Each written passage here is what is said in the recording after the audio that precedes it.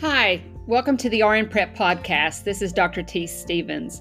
I've taken a few weeks off this summer and have missed getting to share some of these episodes with you. I really do want to say a big thank you to everyone who's reached out and expressed interest in more podcasts and asking me, are you coming back? What's going to happen here? And I am happy to say that, yes, I have lots of episodes ready to launch or almost ready to launch. And we're going to begin today with a very special guest, Dr. Rebecca Koszalinski, who is a friend and colleague, a nurse scientist, an innovator, and an entrepreneur. And you're probably going to recognize her work, even if you don't recognize her name. But this is an episode that I believe will be of great interest, especially to nurse leaders and those who are in doctoral programs, to look at some of the amazing things that nurses are doing, specifically in the area of science and innovation. So I hope you sit back and enjoy this episode, and look forward to sharing a few more new podcast episodes with you over the next few weeks. And thanks again for being a listener and for reaching out and for all that you do.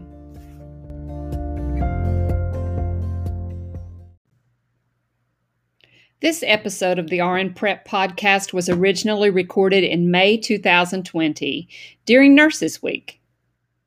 Well, hello everyone. This is T. Stevens with the RN Prep Podcast, and it is my pleasure to introduce a great friend and colleague to you today. Her name is Dr. Rebecca Koszalinski, and I think that the timing is just amazing on actually having her as a guest with me today, as we are in the midst of 2020, which has been designated the Year of the Nurse. And not only that, but we are in the midst of Nurses Week. And today, May 6th, is actually Nurses Day, the official day, which also happens to be Dr. Koszalinski's birthday. So there's lots of wonderful things in the air today around this recording, and of specific importance, I think, is that the Year of the Nurse has been designated around three concepts: excel, lead, and innovate. And I think that Rebecca demonstrates all three of these in the magnificent work she has done as a nurse scientist and an entrepreneur. So, Dr. Koszalinski, thank you so much for taking time to speak with us today. Oh, Dr. Stevens, it is my absolute pleasure to be here. Thank you so much for inviting me. Well, you are very welcome. I have been wanting to do this for a while, and we have known each other for several years, and I have followed closely the work that you have done. And I think many of the people listening will recognize your work, but may not put your name with it, just because you're so humble, for one thing, and the work that we'll talk a little bit about today, this creation of an app that is being used, has been featured in a widely distributed commercial that's played in various forms of the media through Johnson & Johnson. And I think a lot of the listeners will have seen that, but may not know that it was you who created that. Can you tell us a little bit about how people may recognize you and what part of your work is in that video and in that media? Oh, so that is a great question, Tees. I was featured in the Johnson & Johnson Nurses Change Lives 2018 media piece, and I'm in that very last segment, or my work is represented in that very last segment. I've had people say to me, well, that wasn't really you, and I've said, well, that's not Florence Nightingale either. So so I'm represented by someone else. And the app was actually taken to, I believe it was filmed in Prague, and it was used with a patient there. So none of that was contrived. That was, it was a surprise to me when I saw the media piece come back to me, and it still moves me to tears to hear the message that it may be helpful for people who aren't able to communicate. And how did you come to develop this app? And will you describe first a little bit about what the app is, and then tell us how you came to develop this. Certainly. So I was working with a group of clients, friends really in the community who had communication disabilities. And when they were hospitalized, they felt that they lost control. They were unable to participate in their care. And so they asked me if I would please develop a solution. Now, at that time, there was not a lot out there in apps. So we're back to like 2010. And I developed the menu with their assistance. They informed me about what needed to be on that menu for hospitalization. So this is a hospital-specific app for communication. It just talks about what a person may need while they are in acute care or in a step down or in rehab, but it's all hospital based.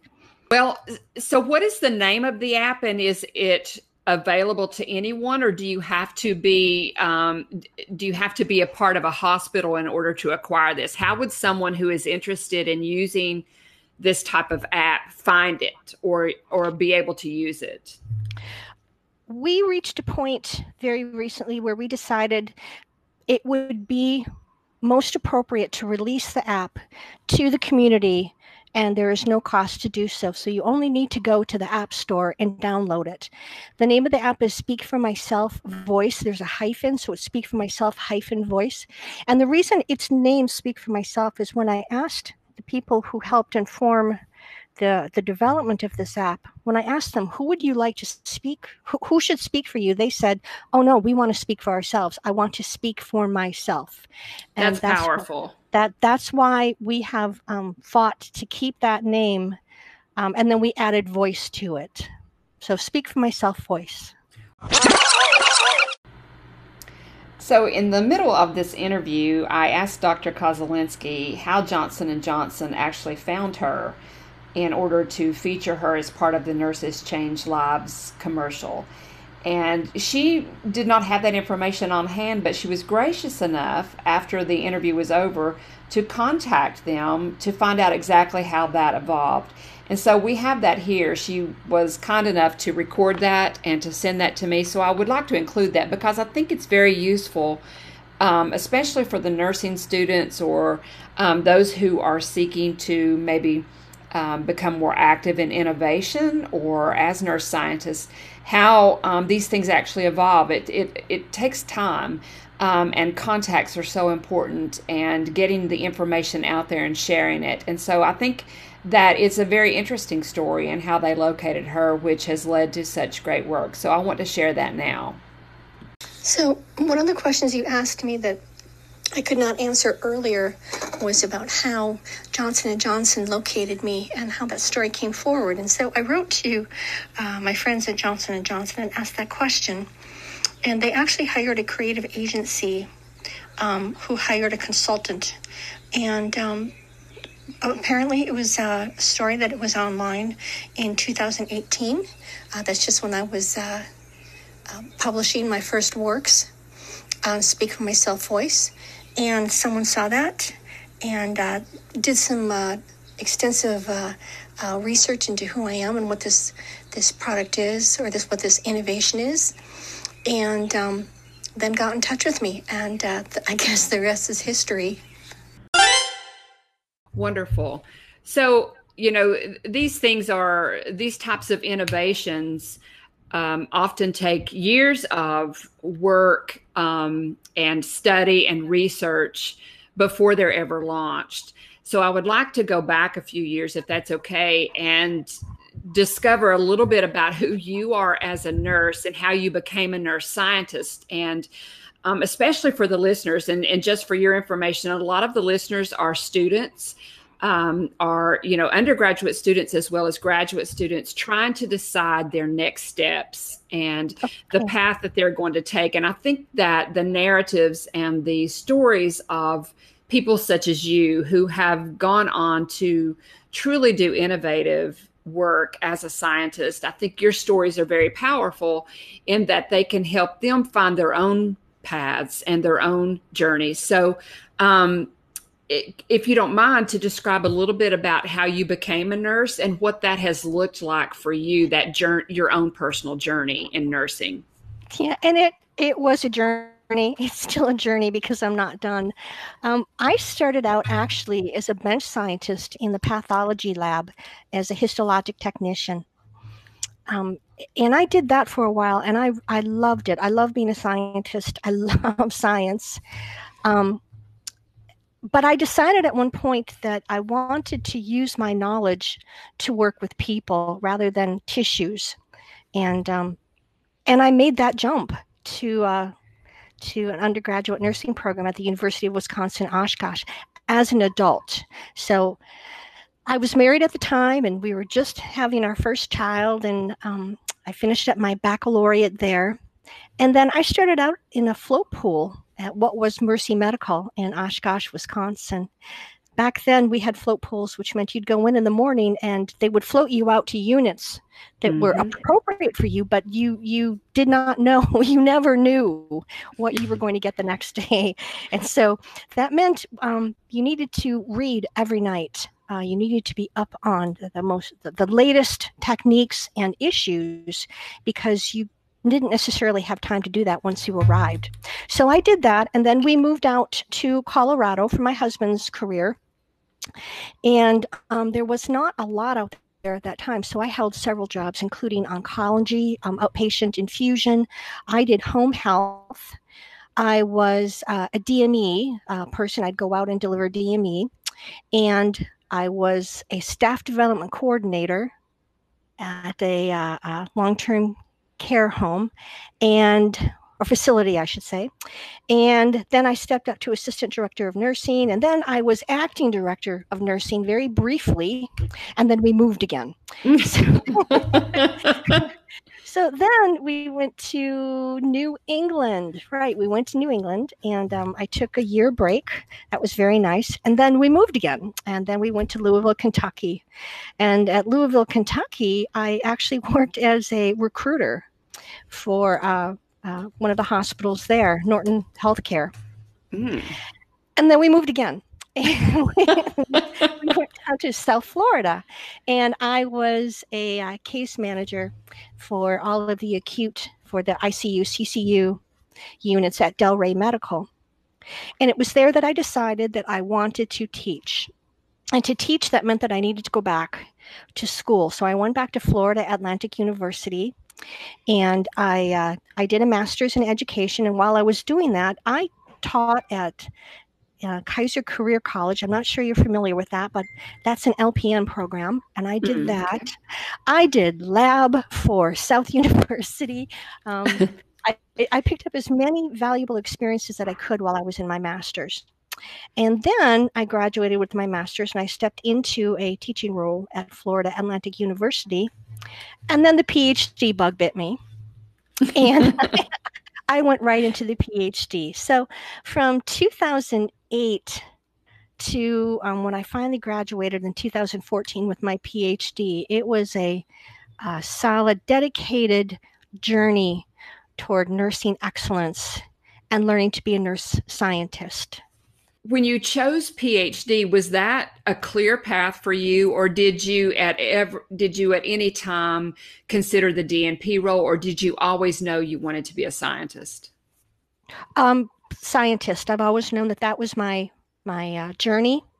And to be honest, I did not know I was going to do a PhD. I knew I would be somewhere in academia. And at the time that I was doing my PhD, the DNP was not really a clear choice. Right. But yeah. I think I made the right choice in going for the PhD. Oh, I do too. Absolutely. I mean, you're clearly a scientist, and have the scientific mind and the, asking questions and seeking answers and solutions. And, but a lot of, and it was the same for me too. The DNP was so new. But I knew I wanted to do research. I was not interested in practice. But I think that now, there's a lot of people who truly struggle with that decision, and that's okay. But it's always interesting for me to hear from other people if they knew that it was a clear, path for them, or if they, had to really evaluate the two sides of that. So when you said, I think you mentioned earlier that you actually developed the app that we talked about a little earlier in the conversation, that you did that as part of your doctoral studies. Did you go into the PhD program knowing that you were interested in communication disorders or disabilities? And I apologize if I used the wrong term there. No, not Um, at all. Here's the thing. Um, I had specialized in rehabilitation, and that's partially because I have a personal experience with being injured and then rehabilitating back to the highest level of function that I could acquire. And so I had a sensitivity for people who have disabilities. I was in the community teaching undergraduate nurses how to work with and not fear people who have disabilities. mm. And it was at that center at which that, well, let me say that again. It was at that center where I learned that there was a problem with communication for people who have disabilities, such as cerebral palsy, spina bifida, closed head injuries. And that's how I became engaged in communication issues with people who have disabilities.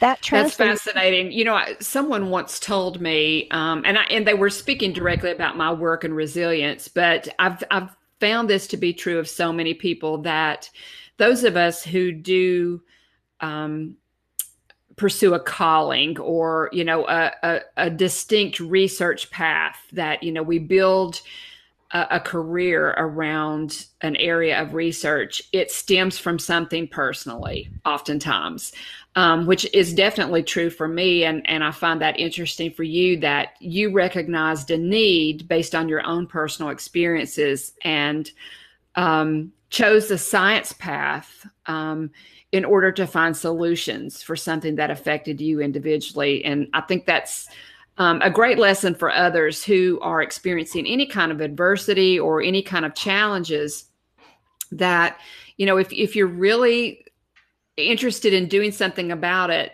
there are ways of doing that. And for both of us, it was choosing to continue our education to learn what it means to become a scientist in order to find answers to those questions. Do you agree? Absolutely. I think our job is not only to be a scientist, but then to use that science, to use that knowledge to be able to solve problems. Let's talk about, now that the app is out there, it's been released, and we've shared a little bit about how people can access that. What's next for you as a scientist, as a nurse, as a human being? What's in your future? Well, I am really excited about what is coming next. I'm headed to a new university. I'm headed out to University of Oklahoma as an associate professor. And in that role, I'm not only in the College of Nursing, which is fantastic, I'm also going to be at the Health Science Center. And that will give me some opportunity to work with nurses in evidence-based practice and whatever they need me to do out there. Oh, that is fantastic. And you're also doing some really interesting things with a couple of professional organizations, I understand. Is that correct? Sure. Are we talking about Sansiel? Yes, yes. I could not remember Yeah. how to say the name. Sansiel. Yes. Will you explain a Sansiel. little bit about what that is? Absolutely. This is an organization that is designed to support nurses who are innovators, who have ideas that need space and need air, and and leadership as well. And what we do is we gather and we talk about problems and we brainstorm solutions. We do hackathons. This organization is headed up by a dynamic nurse named Rebecca Love. Her energy is just amazing. And she saw the need to develop this organization for for nurses who are thinking outside the box and would like to gather with like-minded nurses to talk about the problems and the potential solutions. They have a upcoming hackathon for COVID ideas, which I'm so interested to see what will come out of those discussions. That And is anyway, amazing. And I've been following Sansil, and I actually joined the organization. And it just speaks to me on so many levels. And I think for anyone who really is advocating for a radical shift in the profession, but also just, in healthcare in general, I think there's going to be many opportunities that come out of this organization. Do you mind to define hackathon for those who are listening who may have never heard that term before? Sure, sure. Well, I'm sure that your audience has heard of life hacks and ways to get the stuff done. Let's just put it that way. And what a hackathon is you gather. There's usually a topic or several topics, and you sit and you brainstorm and you draw and you brainstorm again and you come up with a solution. At the end of it, generally you pitch it to the entire audience. And if it's a pitch that is accepted as valuable, then generally that idea will go forward. Now, what that means, I don't know, because it doesn't, items don't usually go directly to commercialization. There's a process that you need to go through, but that idea, maybe that technology will move ahead in development toward whatever that problem is, whatever that solution needs to be. It's a lot of fun. It sounds like amazing fun. It is, and you can come in with ideas that you would probably never pitch to anyone else, because you might be thinking, this is not a good idea. I'm just a nurse. What would I know? But the premise of this organization is that nurses do know, that nurses are in the patient area. Who better to talk about what the solutions need to be? Here's my take on it. If you want to find out what does not work, you just look in the window of any hospital room in that bay. Just look at what is thrown in there, and that will tell you what technology does not actually work in that setting for whatever reason. So if we have nurses who are helping to identify the problems and come up with solutions, so it's not only patient friendly, it's also nurse friendly, then there's the better chance that that technology will actually be used and perhaps will solve the problems. That is so wonderful, because it's actually what we preach all the time to do. In thinking outside the box and being innovative and positive disruption, all of these buzzwords that we hear all of the time. But in reality, we're often truly prisoners of precedent, because of, adherence to, rigid policies or rules, or people being scared of change or taking risks. But I do believe that nurses are truly innovative and have become so, usually because of a distinct need for being able to get things done. So if someone, is this a virtual platform or is this in person, the hackathon event? I think because of COVID-19, this next one is virtual. The person, how should I call them? What do we say to them? The people populated events have been canceled for this year. Okay. Yes, I understand that. Okay, great. Well, I will put a link to the organization's website on the podcast website, and anyone that's interested in learning more about the hackathon or Sonseal can find that there. So I appreciate you sharing that. That is fantastic. And exactly what nurses are doing. We're being innovative and truly, we hack things up every day, don't we? Every moment of every day. Every moment of every day. Nurses are constantly looking for solutions. And I think at this time of COVID-19, which we hope will not last forever, I think there's a greater need for serving our patient population, and that needs to be done through innovation. Absolutely. I agree completely. And so, I appreciate you sharing your next steps. I look forward to following more of your journey and seeing what amazing things you're going to do in Oklahoma. The people of Oklahoma are certainly going to be blessed to have you join them out there. And I know that there's just great things in store for you and them in the near future. Well, as we wrap up, I want to say thank you for giving of your time today. And I always end the podcast with a question of the guests, and that is, what are you reading now? Or is there a book that you've read recently or that you're currently reading that has just really spoken to you, or that you would recommend to others? Yes. So I've been doing two things actually. The first is I've been listening to Sir Patrick Stewart read Shakespeare's sonnet a day, and Ooh. you can pick that up on Facebook or on Twitter. And I end every day with Patrick Stewart reciting a sonnet. I've been reading Castle of Kings, and it's by Oliver Potch. This author is amazing. It's a historic novel, and he's best known for his multi-volume saga called The Hangman's Daughter, which this is part of The Hangman's Daughter. He's really interesting. These stories are drawn from a series of his own family history. He descends from a long line of executioners back to medieval times. So it's really interesting to read his work because it's historical, and yet there's fiction included. It also includes family history, and it's just a lot of fun to read. I know the topic is sort of macabre, but it's really interesting in a historical context. So he talks about the region and the buildings, and he has a great imagination of what it may have looked like back in that time. Well, I love talking to you, and this has been just such a treat for me. And thank you, not only for just taking time out of an already busy schedule, but on your birthday and on Nurses Day. So thank you for being a nurse, and thank you for following your passion and your calling and doing just such amazing work. And I hope that you'll come back and share with us more once you get to Oklahoma, and just give us a quick update on more of the great things that you're doing. Tees, I would love that. And thank you so much for what you do.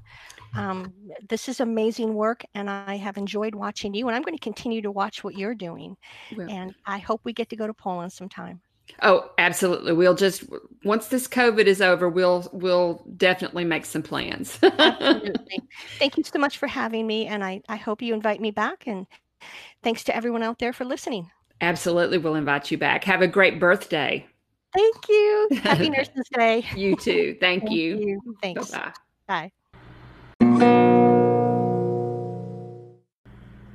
I hope you've enjoyed this episode of the RN Prep podcast, and certainly want to say a huge thanks to Dr. Rebecca Koszalinski, and wish her much success as she begins her new ventures at the University of Oklahoma Health Sciences Center. If you're interested in any of the resources or the information that was mentioned in this podcast, for instance, Sonsil, information about the app itself, you can find all of this on the website, and that is at rn-prep.com,